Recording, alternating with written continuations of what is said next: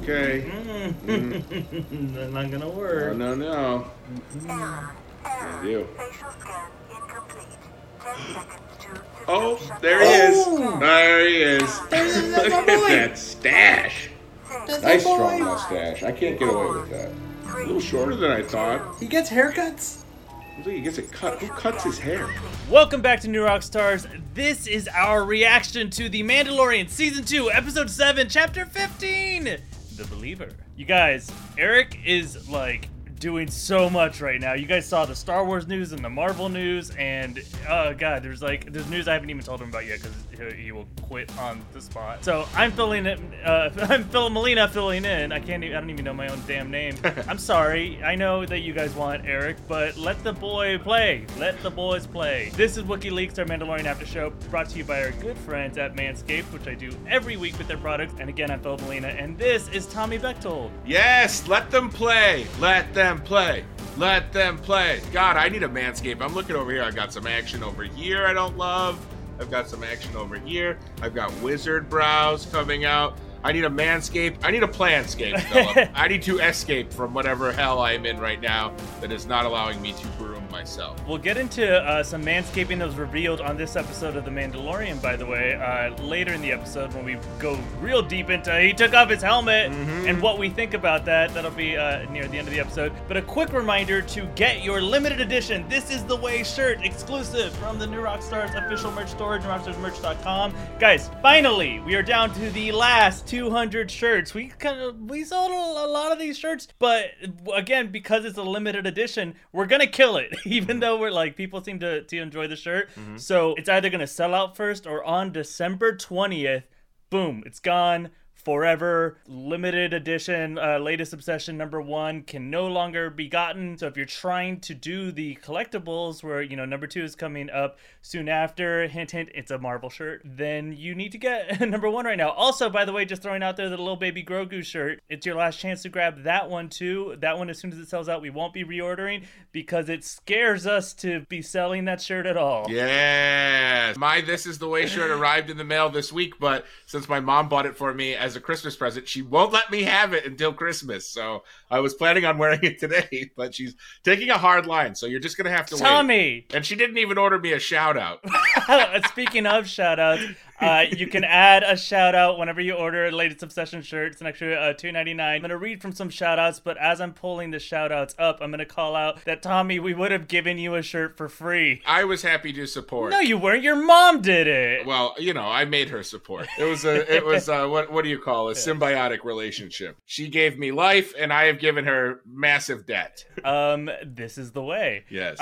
Okay, so quick little shout outs here that are fun. I'm going to point out some. We've got happy birthday to Swapnika, and also, oh, this is nice, Gerald Reynolds III. One good thing to come out of this year is the binge time with his sons Toby and Gabe. That is really nice. I've binged so much stuff, and I started doing this crazy thing where I started noting every single show I've ever seen. I've seen over 300 television shows, and like half of that's been in quarantine. Yeah, those are some good stats. Now I want to do that. I think mine would just make me sad. Yeah, it's a crazy waste of time. Mine is all Coach and Murphy It's Brown. all Coke? Coke. Mine's all coked up. It's a lot of South Park at 4 a.m. So I can't really remember. I binged 1,000 hours in 28 days. Yeah. Also, happy birthday to Douglas Andrew. I don't know the baseball player's name, so it's pronounced like the baseball player, but I don't know how to say it. Wyatt Hodges, a shout out. Congrats to Anisha and Anton on your engagement from Zach. Real quick, there's what I gotta call out here because she has the best name. I love this message from to John Tan, but it's thanks for sharing your love of Star Wars Mandalorian with us. But it's from Zara Tan, who sounds like the most Star Warsy character. Yeah, yes. Ever. Zara Tan, I served under her in the Clone Wars. Yeah, exactly. I remember she's guilty of many war crimes, Zara Tan. I think Zara Tan is a mom out there, but doesn't mean she can't be guilty of war crimes. No. And then finally, Moist Coitus, this is the way. Moff Coitus is also Grand Moff Coitus Oh my is God. a terrible criminal. Grand Moff Coitus. Oh God. Yikes. Much better than Grandma's Coitus. We will now show you the power of a fully Grandma's coitus. operational moist coitus. Ugh. Moist, one of the worst words in the English language. Yes. Tommy, Yeah. it's time we get a recap of this episode. What We're happened? Recapping. That's the jingle I just came up for it. We're recapping. Don't love it. Well, it's a work in progress. We'll workshop it. This may be the most morally confusing episode of The Mandalorian. I'm not sure that we were the good guys or rooting for the good guys at any point, but we'll get into that. Cara Dune remands the Mandalorian's old enemy, Migs Mayfield, played by my close personal friend, Bill Burr, into her custody to acquire the coordinates. Won't take your calls. No, doesn't. Calls. Has no idea who I am. Coordinate to Moff Gideon's ship. Mayfield directs them to a hidden Imperial Rhydonium refinery on Morak, which we were told was an empty wasteland. No, my friend. The Empire has a secret little shack up in there. QAnon was right. That's right. When they arrive, the Mandalorian elects to accompany Mayfield into the refinery in order to access a terminal and steal the coordinates, as all the others are known to Imperial security. Kind of a funny, like, I can't go moment in the show where they were all like, I can't go for this reason. I can't go for this reason. And then Mando is like, well, no one knows who I am because I never take my helmet off. So Mayfield and the Mandalorian hijack an Imperial transport, disguise themselves as soldiers. They barely survive attacks by pirates who detonate highly explosive Rhydonium shipments, and they're able to just barely get out alive. When for the first time in my life I uttered the phrase, wow, thank God the TIE fighters showed up. Which was, again, a confusing moment. And they get to the facility, and they find the main terminal. Mayfield sees his former commanding officer, Valen Hess, a great Star Wars name, and fears being recognized. Ooh, could you imagine if they kept showing that guy's face and like, and then it's never acknowledge it, and they're like, that guy's weird. That extra really formed an opinion. He was looking at him like he was a steak. He was like eyeing him up and down. The editors are like, we're trying to edit around it, but this guy is in every shot. He's just so expressive. Is that Grand Moist Coitus? We haven't seen him since Alderaan erupted in a shattering orgasm. It's Orgeron collided with Alderaan. Orgytron is a robot that I built. So the Mandalorian says, I got this. He goes in to the terminal, but oh no, the terminal requires a facial scan. Well, that is the way. He lifts off the helmet, shows us that beautiful, beautiful face we've been waiting a year to see, because you can't Google Pedro Pascal. You can't. It's cheating. Well, you can't Google the guy who actually plays the role. Yes, it's not John Wayne's grandson who actually is in the suit. That's a true fact. That's a true fact! That's a true fact, I told you. I didn't just make up a weird thing. He's confronted by Hess, and then I kind of enjoyed, like, a stammering Mando. Like, he was like, I don't really know how to answer these questions, so I'm just going to kind of figure out which one of my cool weapons to use. But he doesn't have his suit, so... The truth is, Pedro Pascal has never recorded a scene for the show in his life. He did not know he was in a Star Wars show. They drop him in. That's a true fact. He's just like, all right, and do I say, is my name Mando or Din? Am I baby was Groot? It Din or Pedro? Am I baby Yoda? Yeah, and then so Bill Burr's like, I got this. Like, let's call him Brown Eyes. I'm coming in. It's hot out here. They cut out all the times he kept saying, like, I'm like CGI though, right? Like, they're not gonna like see me. Just as long as they don't see this face. Okay, so he's confronted by Hess. Mayfield intervenes in kind of one of the more enjoyable scenes I saw. And then Hess says, let's get a drink, boys. So they have a tense drink where Hess basically insinuates that not only does he not know who Mayfield is, but he doesn't know who any of the soldiers under him are. They're just bodies and a means to an end for him. They reminisce about Operation Cinder, which sends Mayfield into such a rage that he shoots Hess dead, creating one of those great insurmountable Star Wars moments where it's like 2 versus 2,000. Luckily, the 2,000 can't shoot, so it doesn't ever matter. They are wearing the helmets. That's true. Where, if you've ever seen their visor line, it's like right here. It's not conducive for marksmanship. Could you imagine if they like take off their helmets and every stormtrooper's eyes are like over here? they're like amphibious, like hammerhead people. They do those weird sideways blinks from Men in Black. Okay, so Mayfield and Mandalorian, they have to fight their way out. We get introduced to what I'm going to dub the Wilhelm Wail. It's like a Wilhelm scream, but like 2 stormtroopers fall and they go, ah! It was much more of a wail than a scream. I'll have what she's having. And they're also, they get a nice assist from Fennec and Cara Dune, who are shooting from up in the hill. And then, of course, the man, the myth, the legend, Boba Fett comes in to drop another 2-for-1 grenade kill on 2 TIE fighters. which was truly another incredible segment. What a time. It only took 40 years, but we now are finally getting to see Boba Fett traversing the galaxy in the Slave One being a complete badass. So as I said, Fett obliterates them. Dune and Mando kind of agree to let Mayfeld go as a thank you for all of his help. And Mandalorian then sends Moff Gideon what I like to call a cover song. He covers Moff Gideon's hit from the first season, basically reiterating the message from Moff about how he means more to him than you'll ever know. And he vows to rescue young Grogu, which, of course, I will still only refer to as Baby Yo-Yo from this point on. And then the credits roll. God, beautiful. You know, you just reminded me this moment with Boba Fett. It was very cool. But also, one of my favorite moments of Boba Fett was just that subtle thing where he's like, yeah, they might recognize me. And he doesn't mean like... because I'm Boba Fett, he means there was a time when every single person in the Empire that was under these helmets looked exactly like me. Right. Like, literally, like, every single one, if anyone. Yes. It's like, holy shit, that's the guy we're all based on. Wait a second. At one point, not now, but still. Could you imagine there's, like, this, like, war memorial wall where it's just, like, all the great generals from the Stormtrooper days, and they all look exactly like his father? Yeah. Employee of the month. For like 25 straight years, it's just like him going up there. That's great. Someone should meme But that. they're all different ones. Yes. Yeah. Great episode. A lot of great moments in it. Again, I think the thing that was the most jarring for me, though, was at the end of that great pirate chase scene when the TIE fighters show up and you're like, whew! And then you realize, like, oh, I've been conditioned to be afraid of everything I'm seeing right now. You're cheering for the wrong guy. And they even changed the music.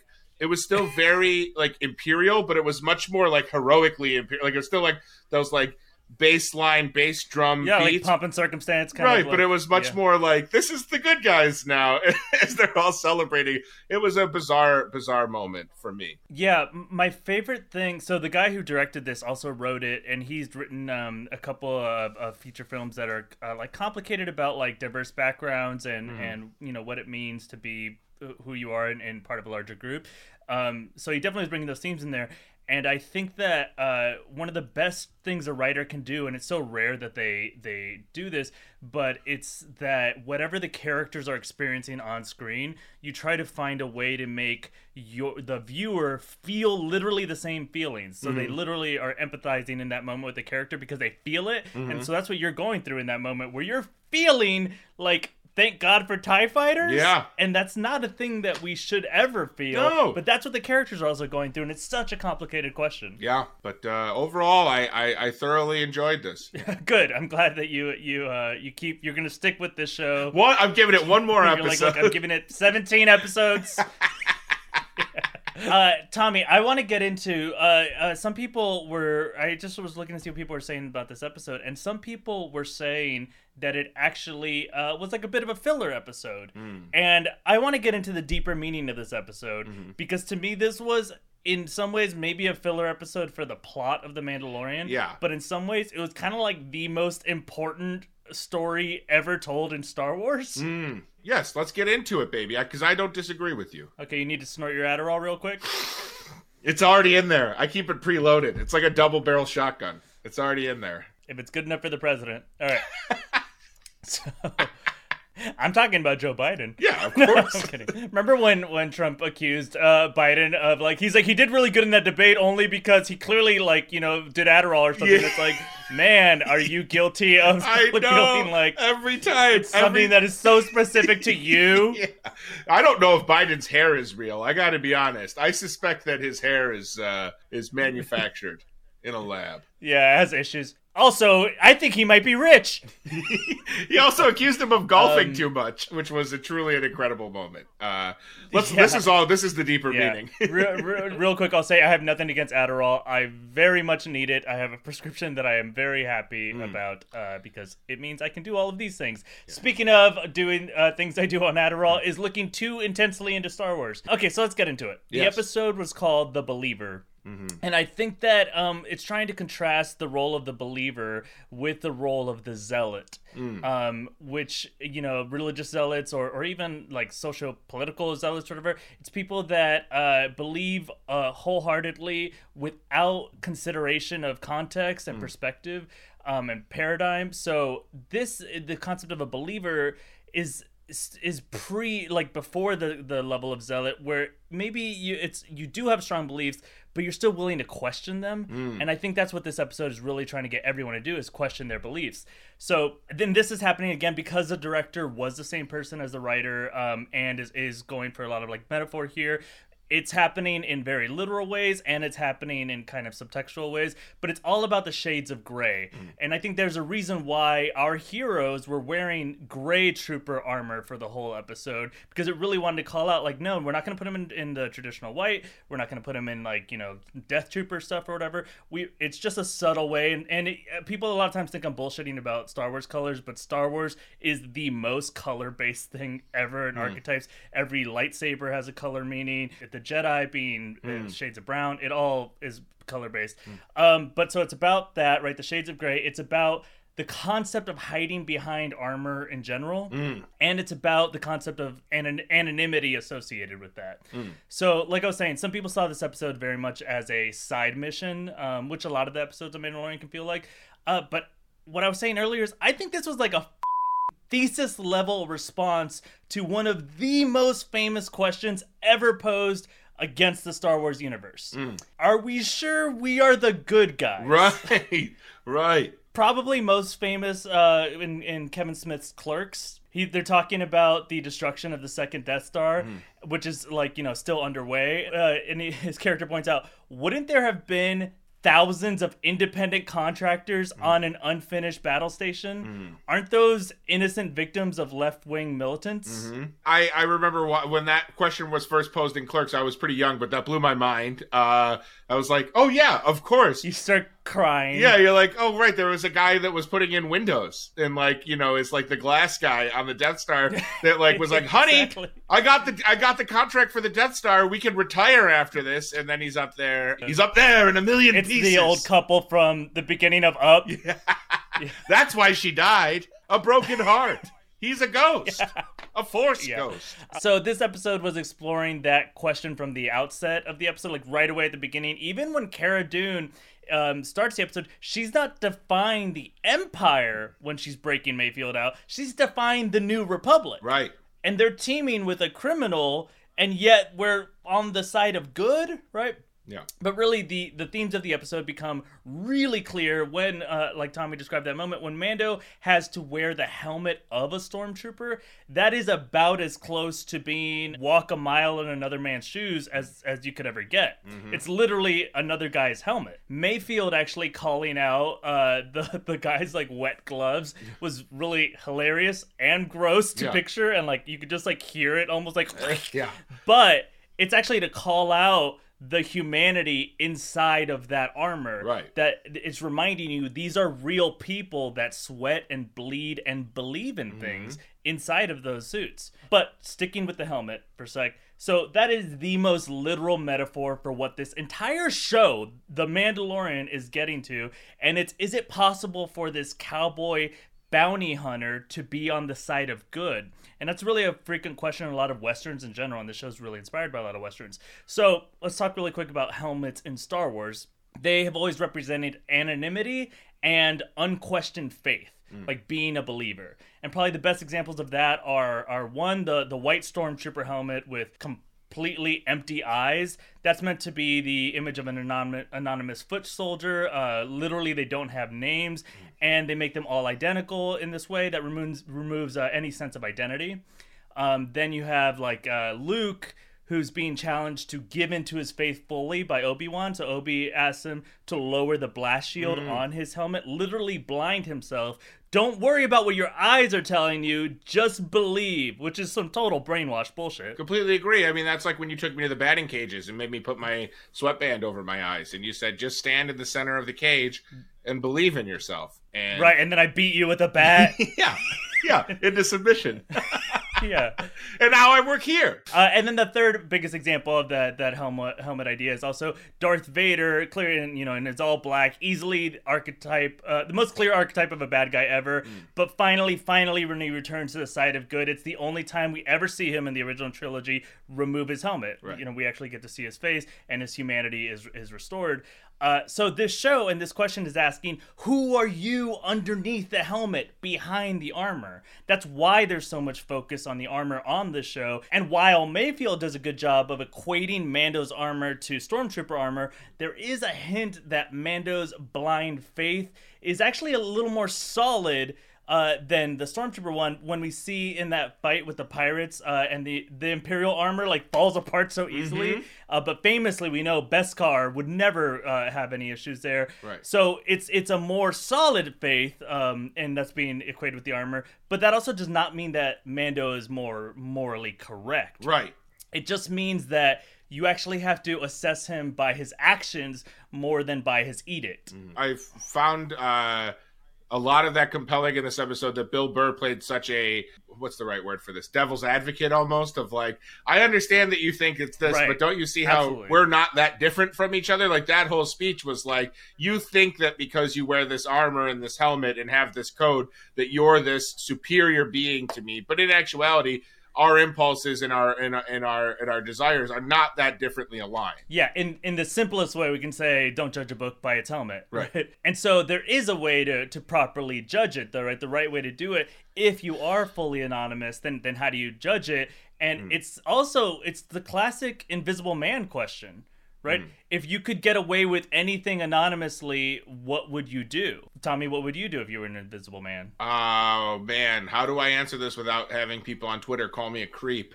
I would just sit in Barnes & Noble and read Don't be a creep! I would read all the books. I would just read books and never pay for books. That would be my one vice. So I'd never buy a book again. Only you would know that you're fully nude in Barnes & Noble. Oh, again. yeah. I would never wear clothes. I mean, I'm already to the point where I won't put on anything that requires buttons or zippers, but I could go the next level and just never wear clothes again. Yeah, except for that gimp mask I got you. Yeah. We had to do a shoelace string on the front instead. Yeah, you had to reinforce that because I was so persistent.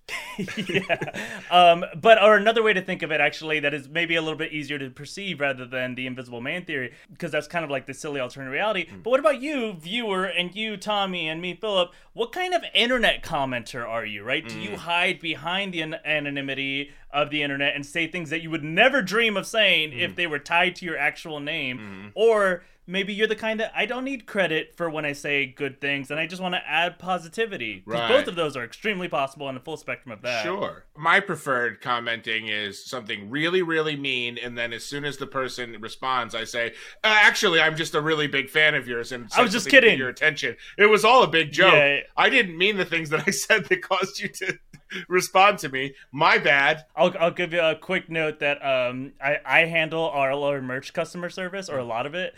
And people's incoming messages are a lot meaner than when they're like, "Oh, you're actually seeing this." Yeah. Okay, I'm sorry I was so mean to a stranger, but it's like Right. the other person we had at one point helping with customer service was this 55-year-old woman. Yeah. It was just like a mom, and she was like, "Oh God." Also, Be nice to everybody. Is one of that. Not, But okay. not to dive too deep into customer service, but we're conditioned to be like, you have to be kind of blunt with customer service for these bigger corporations to have them do anything to help you. Like, if you call Delta Airlines Right. and are like super nice to Totally. them, they will get you off the phone with no resolution in 10 minutes. But if you call Delta Airlines and swear at Yeah. them and say, this is unacceptable, I'm going to like lose my mind, then you have a chance of them helping you, which is so screwed up and up of our society that we don't reward, you know, Right. kindness and Yeah, empathy. when I call any major corporate airline, I keep hitting 0 and say, Yes. speak to a human, speak Yes. to a human, Yeah. or whatever, but even Yeah. if it is a human, Yeah. until I'm like, and they're like, I am a human, and I'm like, no, you're beneath, Yeah, I mean a manager. Send me a That's blood where sample. humans I need start. you to expedite me a blood sample. I'll stay on the line. Yeah, exactly. I'm like, really, if you're a human, which one of these is full of motorcycle pictures, huh? And they're like, this isn't a visual phone call. And I'm like, sounds like a bot. Click on the chimney, you so, okay. bastard. There's a... yeah.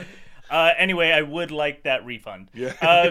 So, and speaking of this idea of face identity and really being true to assessing ourselves, that's a big reason of why I made it so that on New Rockstars, we would be the channel that wouldn't be afraid to put our faces on camera. A lot of people that cover what we cover never show their face on camera. And I was like, no, we're definitely going to show it because, one, I am very, very vain.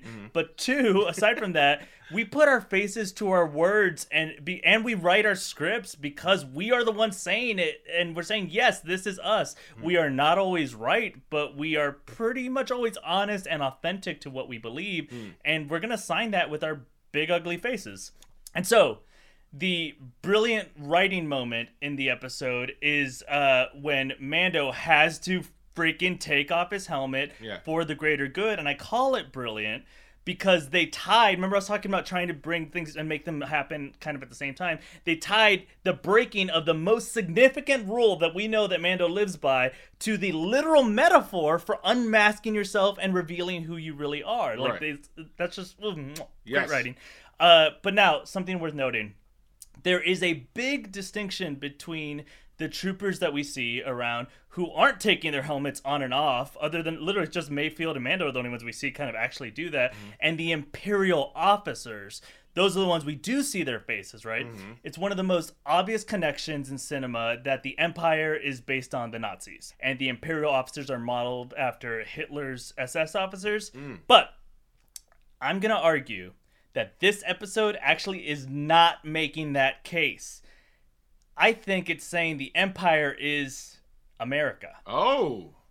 And why is that? Note, okay, there's a couple of like little clues for that. Well, it was like kind of what you were talking about, how it made you feel, and it's because these little tricks that were being done. For instance, all the saluting that was going on, we almost never see that kind of saluting in Star Wars. Yeah. And if we did, maybe it would have been more like the Nazi-style salutes. You know, we famously saw that was in Force Awakens, where it basically is Nazi-style saluting. This was like a traditional American-style military salute. Also, exactly that TIE fighter moment. They come in and it feels like freaking Top Gun, or like the plane's coming in to save the day at the end of Saving Private Ryan.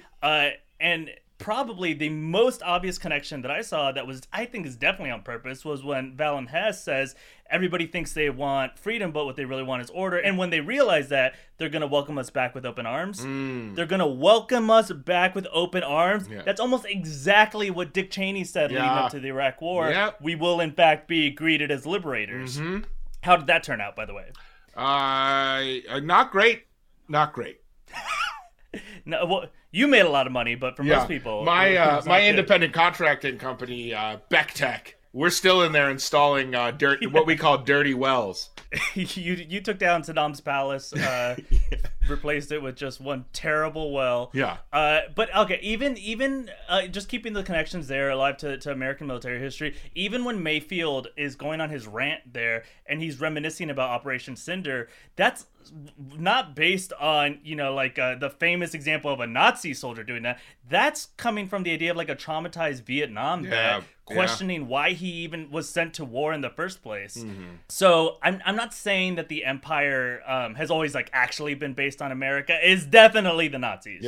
But this episode is arguing that it's kind of organized military force in general could be the Empire. And so it's important for the believers to question their beliefs. Like Mando is now questioning, like Mayfield has previously questioned, right, in his history. When you're following other people's orders, how do you know if you are the liberators or the persecutors? How do we know we're the good guys? Right. And again, that is the most classic Star Wars questions. Are the rebels actually terrorists? And this episode finally gave us the answer to that question. Finally. I don't have that answer, Philip. What are you trying to get me to commit to? That the rebels are terrorists? Maybe. That's what the question of the episode is, right? But it all comes down to that scene where they're having drinks. And if you replay that scene, that is someone officially answering for Star Wars, are rebels terrorists? And here's how it goes. Based on the conversation over drinks with Valen Hess, we can examine what is meant by saying something is an act of terrorism. All terrorists kill innocent people. But not all who kill innocent people are terrorists. Right. The difference lies in the intention of the person doing the killing. If the death of an innocent person was the goal or the means by which you are trying to accomplish your goal, then you are a terrorist. If the death of innocent people was unintended, then you're not. Even though your actions could still be morally wrong, it doesn't mean you're a terrorist. So Valen Hess describes the next steps of the Empire with literal glee about the destruction and chaos that they're going to bring. Yeah. And how does that differ from when Kevin Smith brings up the idea of the rebel attack on the Death Star 2? You can use the history of the first Death Star, the first battle station, to go by. The rebels can be confident that an unmolested Death Star 2 is going to go on a genocidal killing spree and destroy dozens of planets. So the rebel attack in that situation, therefore, is saving billions of lives and is therefore an appropriate and proportionate response. So anyone who's ever been worried about this, little baby Tommy back in the 6th grade, he can breathe easily because they are saying, yes, the rebels are the good guys. They're the good guys. Just we ourselves might not be. Yeah. We got to question everything. I'm definitely a bad good guy. Yeah. But you mentioned Bill Burr earlier, and I think you're right. Like, that dude's main thing in all his comedy is like, we are all hypocrites. Yeah. So, Tommy, that's my argument for why this was not a BS episode. That this was actually a huge statement inside of Star Wars. I didn't take this as a BS episode to get. I understand why on the surface it's like, well, they didn't get any closer plot wise. It didn't make a leaps and bounds with every second, which we've had the last few episodes have been like every 2 minutes another plot point uncovered, every 2 minutes another X on the map on our destiny to get to the end of the quest. This one was more like, here is a bunch of information and emotion about the world of these characters and how they live and how, like, what they really are about and what they really stand for, and it more clearly defines the good versus evil. And that definition is very complicated. Yes, absolutely, right. What are you wearing? Well, it's not just green lightsaber versus red lightsaber. By the way, what are you wearing? I am wearing Buffalo Bills clothes! This is the way. The free advertising you give to a billion-dollar... to a massive corporation. Sports organization. Yeah.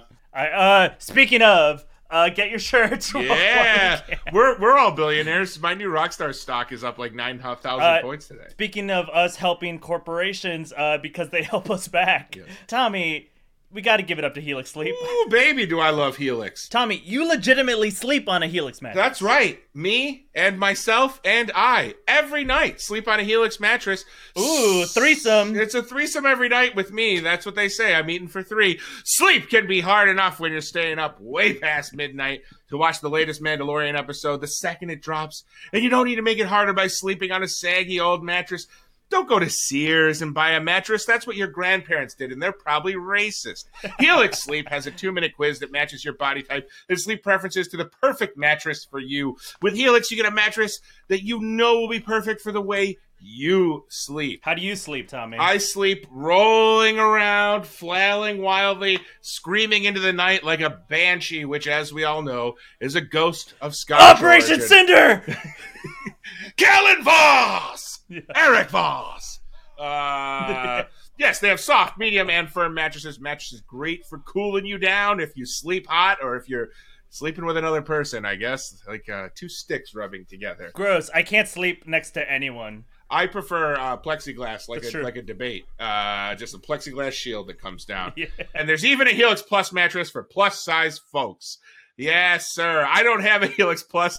Someone dropped the ball there. I'm sleeping on a Helix Minus. Off-screen producer Zach recently took the quiz and failed miserably. He got an F. No, just kidding. Off-screen producer Zach recently took the quiz and got matched with the Helix Midnight, which is the sexiest named Helix. Perfect for a side sleeper in need of some pressure point relief. Pew, pew, pew, relief. And have you seen Zach sleep? I do, and he's a hell of a side sleeper. Oh my God. I would sleep next to that side any day. When you order the mattress that best fits for you, that you're matched to, they ship it right to your door, just like Santa Claus, for free. The unboxing videos are pretty great too. Thanks to the viewers that have tagged us in those. I love watching a mattress spring to life like a Cabbage Patch doll, rolling forward, unfurling itself, saying, "Lay on me, lay on me." Helix was awarded the #1 best overall mattress pick of 2020 by GQ and Wired Magazine. Pretty good sources, if you ask me. Just go to helixsleep.com/Mandalorian. Take their 2-minute sleep quiz, and they'll match you to a custom mattress that will give you the best sleep of your life. I took the sleep quiz. I got a 700 math, an 800 oral. Oh, God. They have a 10-year warranty, and you get to try it out for 100 nights risk-free. They'll even pick it up for you if you don't love it, but you will. This isn't a rescue dog that bites your nephew, okay? It's a mattress that's comfortable. Helix is offering up to $200 off all mattress orders and 2 free pillows. Those are pillows. For our listeners at helixsleep.com/Mandalorian. You know, Eric got some of those free pillows recently, but he doesn't know that I got them first, and so I tried them out, and they were amazing, and then I gave it to him. You know what else I tried out before I gave to him? Manscaped! Oh. A long time ago, in a galaxy far, far away, men actually shaved their balls with the same razor as their face, and actually, that wasn't that long ago. I wish it was just in college, but I mean, it's my early 30s. Fairly recently. Not anymore, thanks to our sponsor, of course, at Manscaped. They're the best in men's below-the-waist grooming, from the toes to the holes. Manscaped is here to help you keep your nether regions as clean as Boba Fett's beautiful bald head, which is maybe equally scarred. But actually, with Manscaped, you'll get fewer scars than I used to get with my face razor. That's what I used to show my partner when I would take off my pants. You want to know how I got these scars? And then I would make my scrotum smile. My mother was a gambler. Anyway, Tommy, it was a mess. It was like using a lightsaber to wipe my ass. But instead, Manscaped changed the grooming game with the Perfect Package 3.0. Inside the Perfect Package, you'll find an electric trimmer, which I use regularly. The Lawnmower 3.0 is a waterproof and skin-safe trimmer, which reduces nicks. I'm not going to say eliminates them completely, because one time I tried to test these. It's the limits. Yeah. And I mean, they exist. It's not like the limit exists. Some sort of weird thing. Yeah. This is the way, guys, to your smooth boys. It also includes the Crop Preserver anti-chafing ball deodorant and moisturizer, the Crop Reviver, and I also have anti-chafing performance boxer briefs in a very sharp black color. I really do like that underwear. Sometimes I just wear it as shorts around the house because it's very comfortable. It's kind of like a thick fabric. It's very imperial, if you will.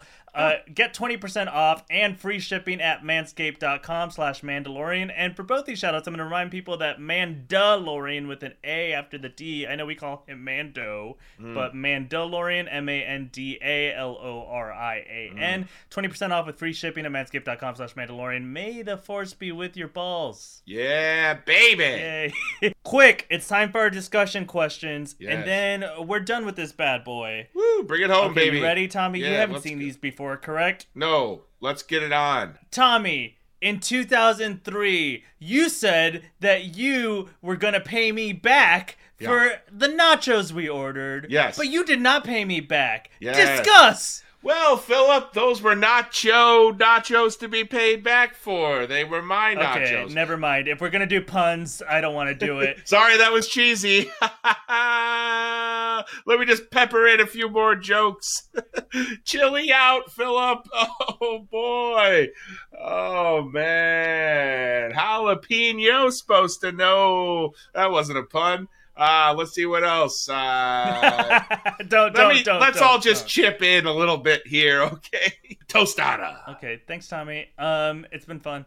I was gonna say you lost me at the beginning, you won me back, and then you really just murdered it in a good way. Yeah, we learned that you can murder for good this time. Oh, sure. Speaking of murdering for good, our discussion question number 1. Those pirates. Yes. Do you think that they were actually the bad guys of this episode, and did they deserve to die? Well, they seem to want to stop the Empire from getting, the Ribanium. They wanted to stop them from the Empire from thriving with the shipment of that unstable element. However, their methods appear to be very extreme. So it's, again, kind of that, blurred lines. Robin Thicke, baby. What a terrible song. I don't know if they deserve to die. I don't think they were good guys because, they were using explosives to kill people. But it definitely didn't feel like they were trying to help the Empire. So what do we say to people like that? It's tough because, like, part of me wonders if it was based off of, there was this couple years back, Al Qaeda did something really similar where it was like a train that was carrying some sort of thing, and they like detonated stuff on the train. So clearly, like, modeled after kind of terrorist actions. But that said, like, the only people being hurt in that are Imperial soldiers, Right? And it is to stop a kind of evil empire, and so you gotta like wonder. Like, maybe those are the equivalent of rebels. They just don't happen to look like, you know, Han Solo, so we're just like, kill him, spear him. Right. They also made an effort to save each other's lives. When the one loses its balance, the other one reaches out to grab them. If they were just like nihilistic killing machines, the one would never have tried to save the other one. You know what I mean? Like, they were actively trying to keep each other alive. I feel like we could argue that this episode's whole point was to teach us that it's all about perspective, and within that perspective, like, those guys probably weren't bad guys, and we shouldn't have rooted for their deaths. Right. And if we had just, here's a great example, if we had just turned on an episode of The Mandalorian and never didn't know the context, we would have seen an Empire badass fighter just killing some people that are trying to stop the Empire, and we would have probably been rooting for the other guys. Right. Discussion question number 2. What do you think is currently happening to little baby Grogu? We didn't see him at all. He's just making TikToks up in that ship right now. Like, he's like doing little TikTok dances, but he's making troopers behind him do the dances too with the Force. So he's just... It's a lot of movements. Yeah, I saw him do like an overhead like tea, how to make good tea, like TikTok. He had like all this stuff laid out. It was pretty good, honestly. Yeah. I saw it on Twitter though, but whatever. So no, he's just like chilling. Like I actually was worried that we were gonna see some sort of like, you know, like him like tied up and like, I'll never tell you. He's like like Oscar Isaac in The Force Awakens, where he's like just like laying there getting prodded by droid needles. Or I was thinking of one of the James Bond movies where they have that really weird torture device that's like waits on a swing and it hits his balls. Yes, it's like a weighted rope that he swings under. Yeah, that was awful. Yeah, and so it's that with Baby Yoda, but they have like a little like thimble with like some pebbles in it on a little piece of floss.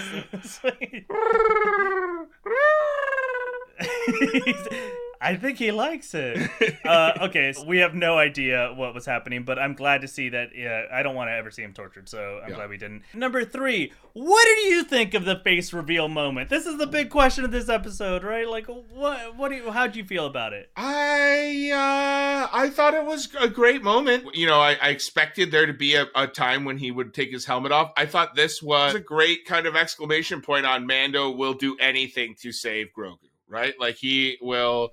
His real true code and his real true belief is to protect this kid at all costs, and that this was the moment that even something that he wouldn't do normally, like take his helmet off, is something that he doesn't really hesitate when it really counts. You know, he just does it. Oh yeah, I totally agree that like the payoff of the concept is awesome. Actually, it's like they built this up so much, and now he's gotten to a point where, for, you know, this little creature that means so much to him, it is worth his tearing down his values.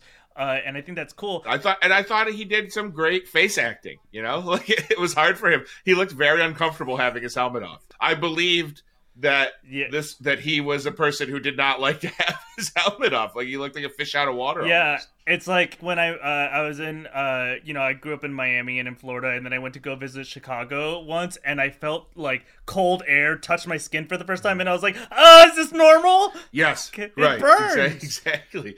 What is this? It's a wind chill, Philip. It's a wind chill. I love it. Next discussion question. What do you think of him breaking his code? Is this a good thing? Or is the fact that he's now, like, he had this honor code, he's breaking it, is that actually him headed toward a dark path or a bad path? You know, I'm of two minds of this. On one hand, as a viewer, I get, and, you know, as a person, I'm a people pleaser. I get really frustrated when characters are unwilling to waver from their, like, they're like, no, we do it this way. Stubborn characters on TV shows and movies drive me insane. The Seven in Game of Thrones, that whole entire plot line, I was like, these people are ridiculous and they can't be reasoned with. And I think, yeah, when you have a code, you tend to be unreasonable about anything that would go against it, you know, and in real life, that stresses me out. People that live in black and white and don't accept any sort of gray area, or that things can be complicated. Absolutely. So I think in terms of character growth, it's a very good thing. It's going to allow him to, you know, have different working relationships with different people in this galaxy that'll be fun, that he normally would not collaborate with, that he would be like, no, I'm not working with you. So yeah, for me, it's a good thing. The only thing that's bad is it's like the honor of being a Mandalorian or whatever. It's like that doesn't carry as much weight. You know what I mean? Like his kind of like steadfast consistency. He's recently met Mandalorians though that are full of honor and don't do the helmet thing. So for sure, he has been given almost a little bit of permission. Yeah. I think it's a good thing too. It honors one of the biggest themes of Star Wars, which is the absolutes are a bad thing, right? And that like supreme yes, supreme no is not great. So him going from a zealot to a believer is actually healthy growth. Yeah, great. And then our final discussion question I want to ask you is, how on earth could Mando have sending a warning that he's coming for Baby Yoda been a good idea at the end? Like, it was cool. It's like, oh, like he did to him, and it's threatening. Right. But it's like, oh, he got our coordinates to our ship. He's able to send us messages, and he's coming. All right, let's do all the Baby Yoda stuff we need to do right now because he's coming. I actually thought that this was a really kind of cringy part of the episode. His copying Moff Gideon's message, and was like kind of snarky and weirdly tonally off of how the Mandalorian has been, which makes me think it's a misdirection, that he's doing it on purpose, and there's a reason why. Like we're gonna find out there's a deeper reason why he did it that way. Either another ally that we don't know about yet, that we haven't met yet. There's something that forced them to do it that way, because it just doesn't, to me, it was a misshapen puzzle piece in that episode. It was like, wait, what? When did Mando get kind of snarky and like, you know, like, I'm going to show you? Like, he's never been like that. So to me, it seems like maybe he's doing a rope-a-dope. I'm glad you have that idea, because that makes me feel better about it. The only thing that was a little weird for me was like, it was just a little bit of clunky writing just on that, where he's like, you have something I want, and he means more to me than, and it was like, well, you're treating it like an object, and then a second later, like a son or whatever, and also like, he means more to me than could ever imagine. It's like, oh, like a father and a son. I can kind of imagine that. It was antagonizing cool, him. But right. But I hear what you're saying. Just to me, it was when that happens, I now trust this show that they'll pay it off in the next episode. You know, rather than me writing to the people at Disney. I'll leave them alone. I'll leave the people at Disney alone this week. They sent you a cease and desist just because you're annoying them. They did. Speaking of getting letters from Disney, I won't connect this too clearly, but one last reminder that this is the exclusive New Rockstars This Is the Way shirt available at our new merch store, along with a ton of other options at newrockstarsmerch.com. Also, a reminder that the Lil Baby Grogu shirt is also going away as soon as it sells out. Both of those things are going to sell out very, very soon, and they're definitely gone by the 20th. That's it for this episode of Wookiee Leaks. Follow me at Philip Molina. Follow Tommy at Tommy Bechtold. Tommy, it's really fun to do these with you, and I'm really excited for the project that we can't tell people about yet that we're going to do together. Me too, Philip. Can't wait for a new year and a lot of new and fun and exciting things to work with you. Always a pleasure, my friend. Me always a pleasure. You always a pleasure. Subscribe to New Rockstars to find out what that new project is going to be on YouTube. Subscribe to Wookiee Leaks wherever you get your podcast, and leave us a nice rating and review, maybe. Eric, by the way, of course, is going to be back with his Easter egg breakdown, but also he has so many videos coming out right now. Send him some love on Twitter at EAVoss. We leave you with our favorite Grogu moment of the episode. Footage not found. Great. All right, guys. Have a good one. Bye.